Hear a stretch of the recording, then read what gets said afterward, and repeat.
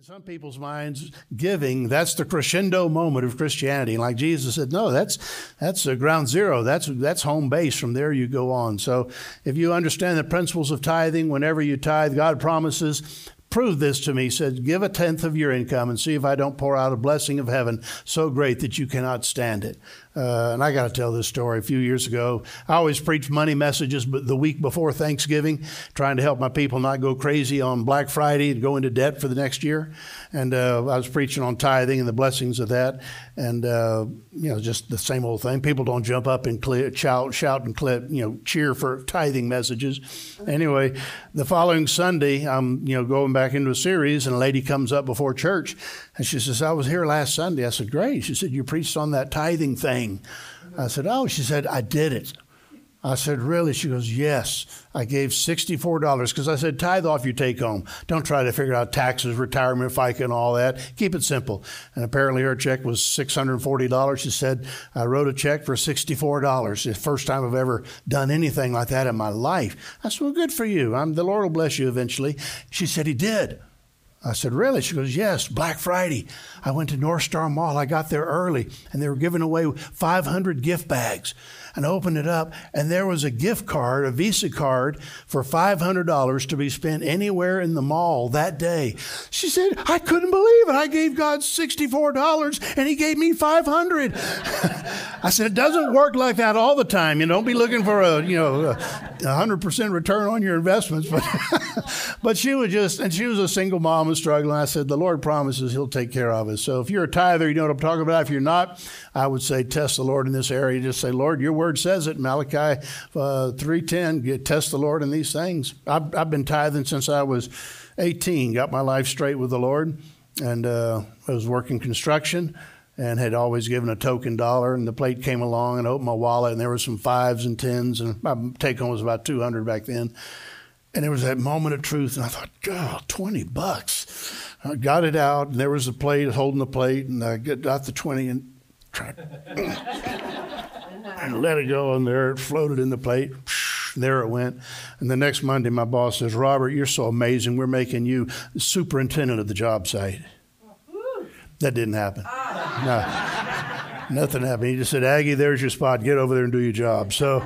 But it's the first time I said, okay, Lord, and God is always blessed. So I would challenge you in that, not even a message on that, just a little reminder that Jesus said you should tithe, yes, but don't forget the more important things. So anything you give to us, we'll use to spread the good news and the message of Jesus.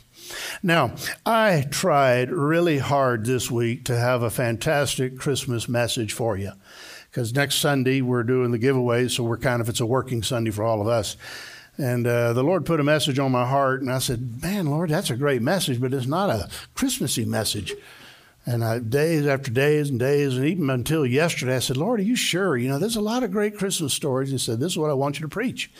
And I said, and I was praying, and literally, it wasn't an audible voice, but the Lord said, I'll show you how you connect it to Easter or to Christmas. I said, okay. One of the coolest supernatural conversations in history was the conversation between Gabriel and Mary. You remember that story? It's in Luke, where the angel appears. You know that story. He appears to her, Hail Mary, full of grace, you're blessed among women, you're going to be the mother of God. And she's, how does that happen? Well, and he explains it, and she says, be it unto me according to the Lord. I just saw my 4-year-old granddaughter, the 3-time by the front, sing and dance her way through a Christmas play yesterday. She was an angel and all that. You know that story. You know about the angels, you know about the shepherds, you know about Mary and Joseph. You know the story well because we all preach it and teach it every year all of our lives. You know that story. But what we don't often connect with that story is why we have that story to begin with. That was the first supernatural conversation we have in the New Testament. First supernatural conversation between a heavenly being and an earthly being. The next one we have is at the end of Jesus' ministry, and it is the most incredible conversation.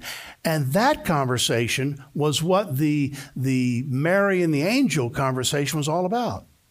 We all have the Christmas story, and I know some people that come to church every Christmas and every Easter, so they know 2 things about Jesus. He was born and he was crucified. They don't know anything about the life he lived in between. He made his disciples, and there was one occasion where the ministry was kind of going down. The people were beginning to leave him because, hey, he's saying some strange things. The religious leaders were out trying to plot his death, so the disciples are getting a little nervous. Then Jesus just keeps turning the heat up to being a follower of Christ. He says, if you want to follow me, you got to take up your cross and die for me daily. And whoever saves his life will lose it. Whoever loses his life will save it. And the disciples, I could hear them say, Lord, this is not going to play on social media. We're not going to gather the folks by telling them, you got to give it all up and follow me. And then Jesus hits them with this line in Matthew 16. If you have your Bibles, go to Matthew 17. But at the end of Matthew 16, he says this. They're getting kind of nervous. And he says, there are some of you standing here today that will not die before you see the glory of God. And they're kind of okay. And typical Jesus, he throws the hand grenade out there and then walks out of the room. There are some of you here today who will not die until you see the glory of God. He didn't say all of you are going to see the glory of God. He said some of you are going to see the glory of God before you die. And I'm sure they chewed on that and discussed what it might mean. And then chapter 17 is where we're going today. So if you have your Bibles, open them or tap them however you get to them. But stay with me in this, and we'll have the verses on the screen. So he tells that story. Some of you are going to see the glory of God before you die. They don't know what that means. Oh, and he just got through telling them, I have to go to Jerusalem and die and rise from the dead. The rise from the dead part went right over their head. Because the zealots wanted him to be a political activist. The theologians wanted him to take care of the Jewish leaders. Everybody had their idea of Jesus. And then he drops his idea, I'm going to die, going to Jerusalem to die. So here we pick it up, verse 1. 6 days later, so a week later, Jesus took Peter and his two brothers, James and John, and led them up on a high mountain to be alone. Now, the mountain was probably on the north side of Jerusalem. If you go there, the highest mountain in the area is Mount Meron, M-E-R-O-N. You can go there today. You can Google it. You can do a 360. I mean, it's a 4,000-foot mountain, so we got some of those around here in the foothills. So you can imagine the view if you've ever been up to the top of Horsetooth. That's the kind of view they were looking at. So it's Jesus, Peter, James, and John. In your notes or your ideas, who's your inner circle? Who are those 2 or 3 people that you hang with, that you talk with, that you pray with, that when your life goes great, you say, hey, let's go celebrate. And when your life is going bad, you go, hey, I need a friend. Who is that? Jesus had 12 disciples and a whole lot more outside of that. But in the 12, he had 3, Peter, James, and John. They were his first chosen disciples, and they were his closest friends. And on many occasions, he took those 3 special aside to see things. And this time, it's the most special event of the day. It's the only miracle of Jesus that happened to him, not to people. It's the only miracle where it was for the benefit of the disciples, and he was transformed. So Peter, James, and John are up there, and they were Jesus. Number, where are we going, Lord? Where are we going to go? We're going to pray, and I can hear the conversations. Verse 2. As the men watched, Jesus' appearance was transformed. Transformed, the Greek for that is metamorphosis or metamorphos. He was changed. He was still Jesus, but he wasn't the Jesus they saw going up the mountain. It was a glorified, bright Jesus. And Matthew, Mark, Luke, they all describe it this way. His face shone like the sun. His clothes became as white as light. And suddenly Moses and Elijah appeared and began talking with Jesus. This is called the Mount of Transfiguration. This is that moment. Nobody had seen the glory of Jesus. They'd seen the miracles, walking on the water, all those cool things. They'd heard him teach. They'd seen him out talk and out argue the greatest theologians. But they had never seen this glory of God, this supernatural, unusual thing. And so Jesus takes them up there, and like I say, Matthew talks about it, Mark talks about it, Luke gives us the most detail, and John talks about it in John 1:14, where John says, we beheld his glory, and it was the glory of God. And then Peter talks about it at the end of his life, 2 Peter chapter 2. He says, I saw the glory of the Lord, and I know the things that I'm telling you are true.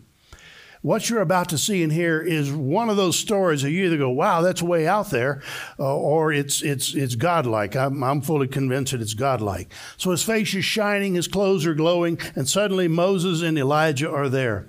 Peter exclaimed, Lord, it is wonderful for us to be here. Let's build 3 memorials, one for you, one for Moses, and one for Elijah. I am looking forward to going to heaven because I'm going to ask one of these guys, can I get the rest of the conversations up there? I mean, God gives us the short version. But can you imagine? Jesus is there, Peter, James, and John. He said, what are we going to do, Lord? And he says, okay, watch this. suddenly he starts glowing, which with all of our technology today, we can copy it. But 2,000 years ago, there wasn't anything close. The closest they could compare it to was the brightness of lightning, the brightness of the sun. And Mark says, no bleach on earth has ever gotten cloth this white. I mean, it's just, Peter, James, and John saw it. Matthew, Mark, and Luke are all talking about it. And then John writes about it, and then Peter writes about it at the end of his life. So this was a giant supernatural moment in their lives. And he's glowing, and they're just, and all of a sudden, here's two other guys. And they're there. And Jesus had to have introduced them because Peter says we need to build a temple for you and for Moses and for Elijah. So in the conversation, Jesus is glowing, and here's these two guys, and they're stunned, the disciples. And I hear Jesus saying, Moses, Elijah, these are my friends, Peter, James, and John. Peter, James, John, this is Moses, and this is Elijah. Here had to be the look.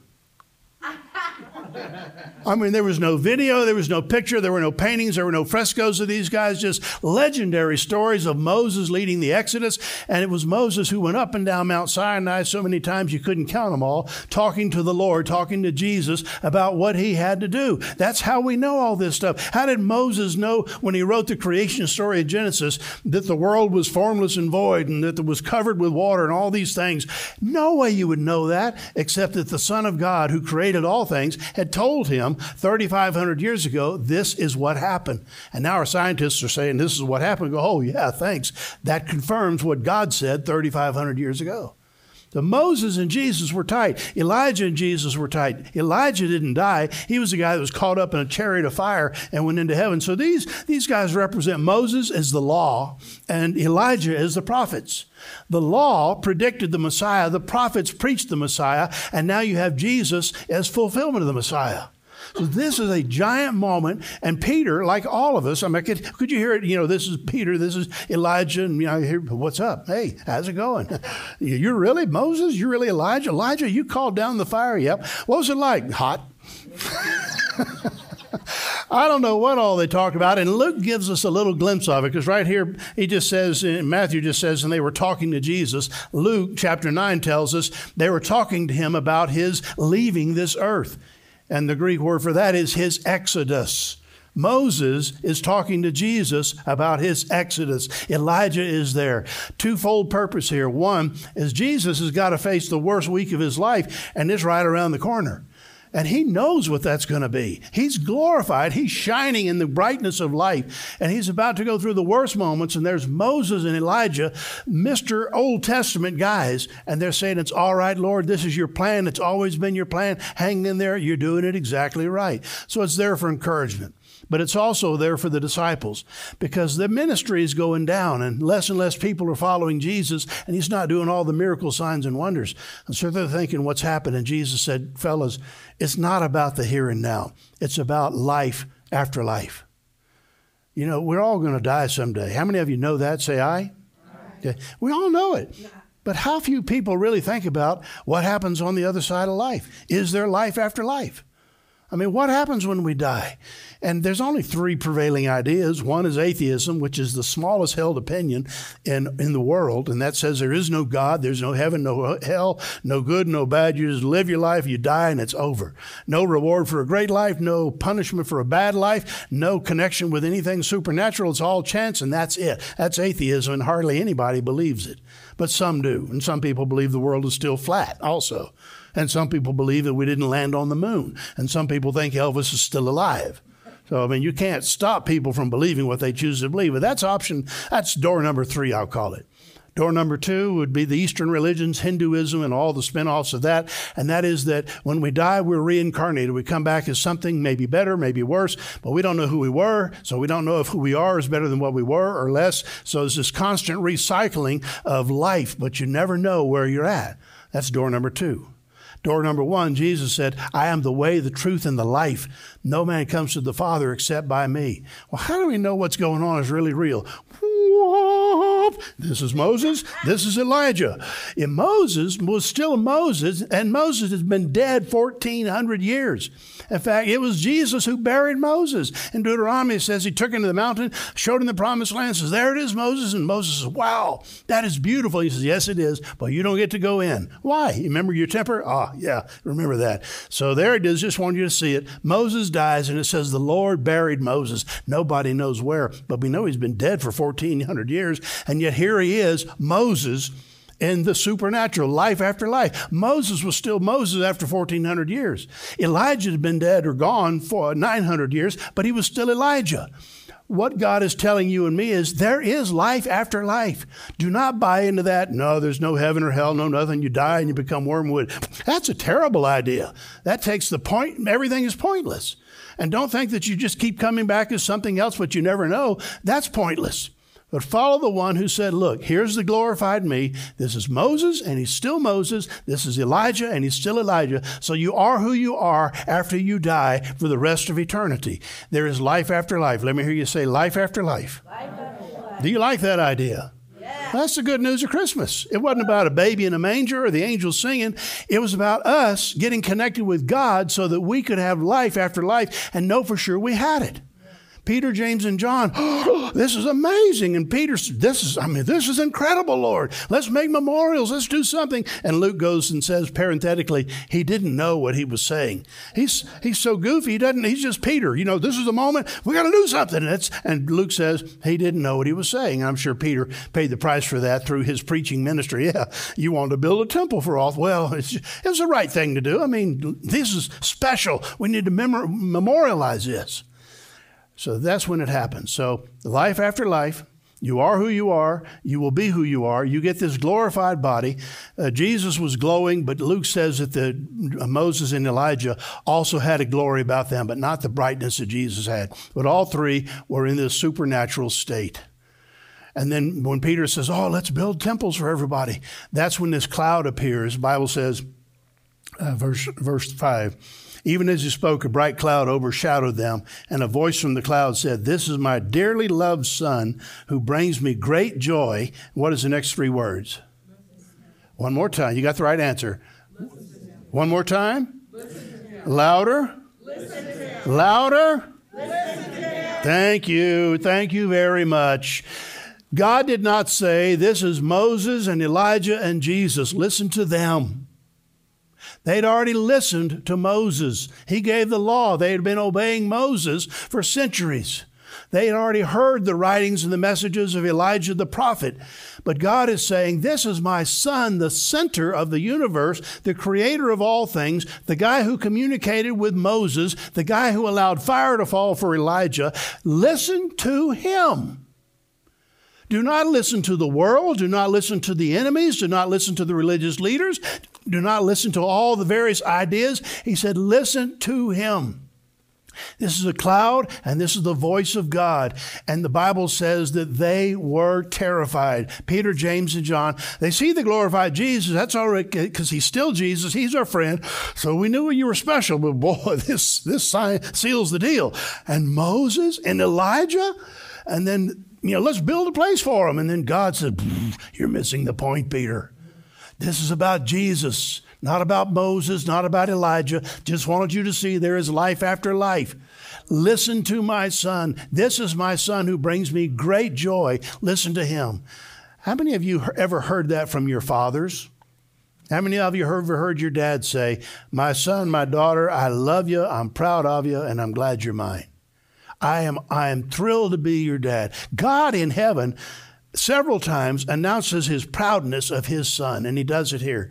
And the guys are terrified. Now, God didn't speak very often. He did in the Old Testament. Do you know the first giving of the 10 Commandments was not Moses? Everybody thinks it was Moses with the 10 tablets coming down. God had already said it.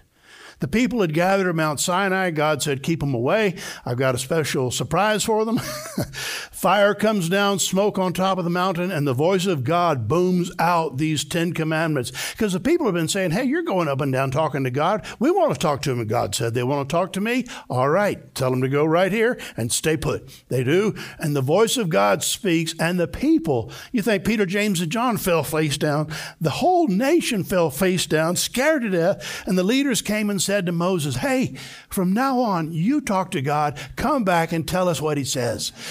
We got the message, smoke and fire on the mountains and that. We got it, but you talk to him from now on.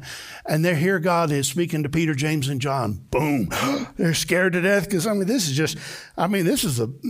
Jesus is the image of the invisible God. So you wonder, what is God like? You look at Jesus. But God is still the creator of all things. And his voice is booming and they're terrified. And then suddenly the cloud is gone. And here's the first commandment, verse 7. Jesus came over and touched the disciples and he said, get up, don't be afraid. Let me hear you say, get up. Don't be afraid. These 3 men have just been in a supernatural moment. They're scared to death. The cloud is there. They're face down. They hear God saying, look, I love Jesus. Trust him. Listen to him. Do what he says. And then whoosh, the cloud's gone. They look, and it's only Jesus, and it's regular Jesus, not glorified Jesus. And they are terrified, and he knows that, and he walks over and he touches them. He says, get up. Don't be afraid. There is life after life. There is a supernatural existence that is out there. I wanted you to see this and experience this. You're going to need it. And by the way, don't tell anybody what you've just seen. How would you like that? You just had a moment with God and you're walking down the hill. Lord, how did that happen? How did you do that? Not important how I did it. How'd you get Moses there? I've known Moses a long time. But Elijah, he's really Elijah. He's quiet, but he's a guy. Yes, they're all good. Look, don't tell anybody until after I've risen from the dead. Till after you what? Till after I've risen from the dead. Okay. And Luke tells us they didn't tell a soul, but they talked about it often between themselves, Peter, James, and John. You have a moment like that.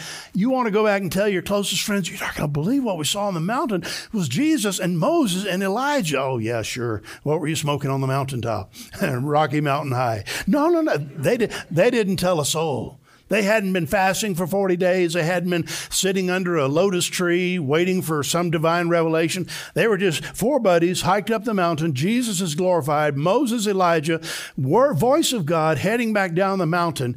And you wonder, how do these guys have such boldness to get whipped and beaten and imprisoned and beheaded and hung upside down and executed and thrown to the lion's? How did Peter, James, and John died some pretty rough deaths? John lived the longest, but it wasn't an easy life for him. How did they do that? They have seen the glory of God. Peter writes about it in 2 Peter. He says, I've seen the glory. I've seen it. I know it. You can't take it away from me. And I'll do whatever I have because I know where I'm going and I know there's life after life and Jesus is Lord of that life. That's good news. Woo. They come down the mountain and walk back into a bunch of problems. They had, demon-possessed people and issues, but Peter, James, and John were never the same because they had seen the glorified God. So why doesn't Jesus do that for all of us? Because you were saved by faith. God wants you to see that, read it, hear it, know it, go, okay, this is such a crazy story. If it was a fable or made up, it would not have lasted. It was 25 years later, 20 years before the Gospels would be actually written down. What were they doing for 20 years? Running around everywhere, preaching it, teaching it, telling these stories. If this was not real, it would have been debunked and you'd have never seen it or heard it.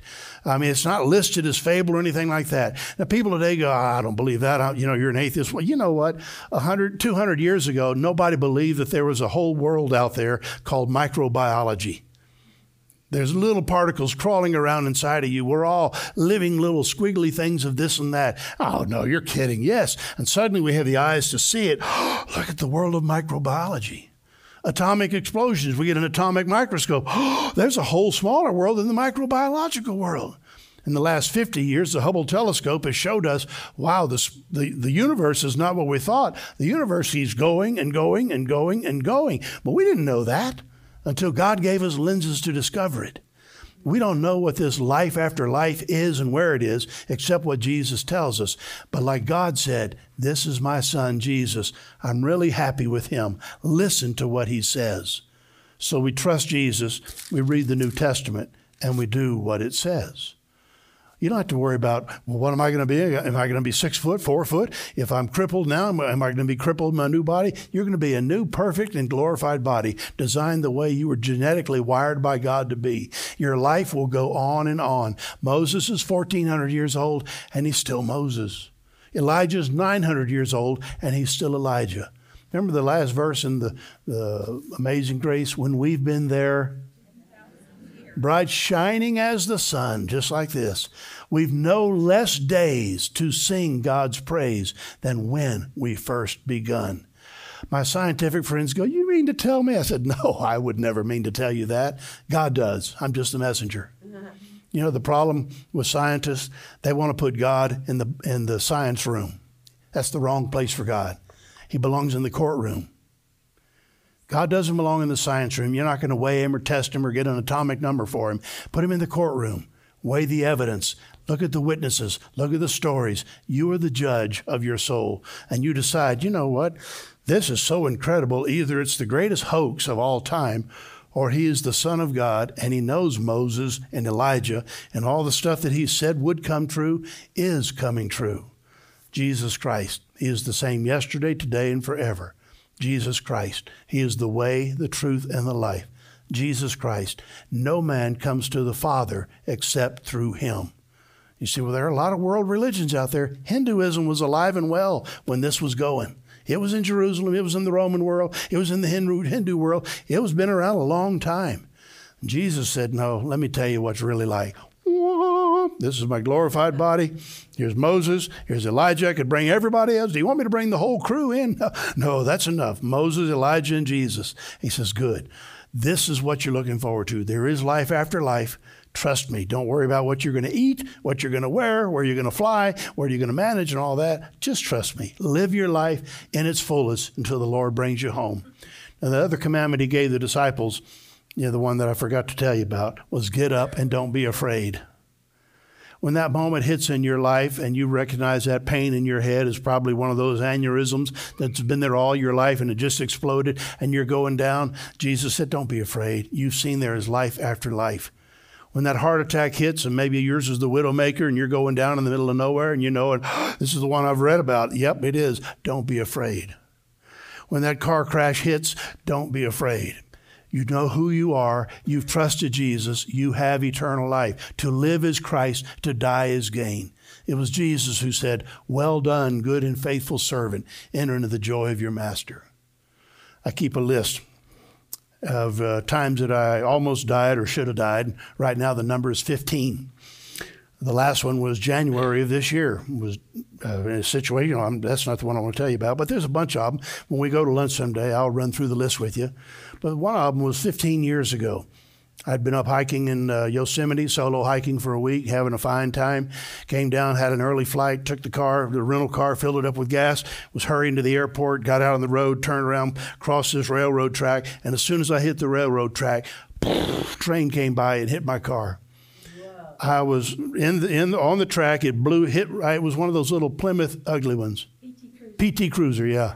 I hope nobody has a PT Cruiser, but it's a fine car. Anyway, I'm hurrying, and all of a sudden, boom, it blows it out. And this train is by my glass going, just scraping by the car, and I'm banged up. And I mean, it's just a split second. I don't know. And I realize I've just been hit by a train. And I'm sitting there in the car and thinking, okay, toes, knees, thighs, hips, stomach, everything. Oh, that hurts. That hurts. And they come running up, and the policeman comes, and you all right? And I said, well, I guess I got out, so crawled out of the back of it. And bless her heart, the lady driving the train, it was a commuter train in San Jose, she was screaming, she was crying. Because what she saw was my face, her train hitting my face. I didn't even see the train. I was just stupid me. And that's about as close as I've come to dying that I know of. Maybe there's others that I didn't. Wait till I get to heaven. Oh, no, that wasn't anywhere close to your closest. But anyway, I got out and I realized, wow, you can be gone that fast. Wasn't any time to pray. Wasn't any time to say, Lord Jesus, hey, I'm the thief on the cross. And the policeman says, man, buddy, you're lucky. One more foot into the intersection, into the train track, and you would have been T-boned and killed. I said, I'd say blessed. He said, well, yeah, I'd say blessed, lucky, whatever you want to call it. I said blessed. Got out, ended up coming home just for the fun of it. Julie picks me up at the airport. I get in the car. She said, what happened? I said, nothing. I'm driving out. She said, no, something happened. What happened? Because I didn't call her. I called my insurance man. I said, what do I do? And he said, we'll take care of it. So we're driving now. She goes, honey, something happened. I know you. I said, nothing happened. We're going to a football game. And I said, well, all right, little something happened. Told her the story. And she kept the keys to the PT Cruiser, still has them today. Again, I have 15 of those. That was like number 11 or whatever. But you say, why do you keep those? I guess it's God's way of reminding me I'm not immortal. My body's going to die, but there is life after life. And when this body gets taken down, whatever way it is, and I hope it's a good way, I hope it's, falling off a cliff while hiking or getting attacked by a bear while fishing or something glorious. I don't want to just be, some texting teenager runs over me while I'm crossing the street. How did he die? A teenager got him driving a car. So, oh, man, Lord of all the ways. I'm looking forward to meeting my angel. Hey, you're the one? Yep. When I was 2, yep. 4, yep. 12, yep. 16, yep. 15, yep. Yeah, the railroad, yep. Thank you. Thank you so much. Now, where is he? There is life after life. To live is Christ, to die is gain. You don't have to be afraid of dying. If you get to live 100 years, praise God. If you're scheduled to leave here at 32 years, praise God. If it's 57, doesn't matter. Jesus' disciples were scared to death, and he touched them. And he said, get up. Don't be afraid. I got you. There is life after life, and Jesus is Lord of it. Amen? And that's the rest of the Christmas story.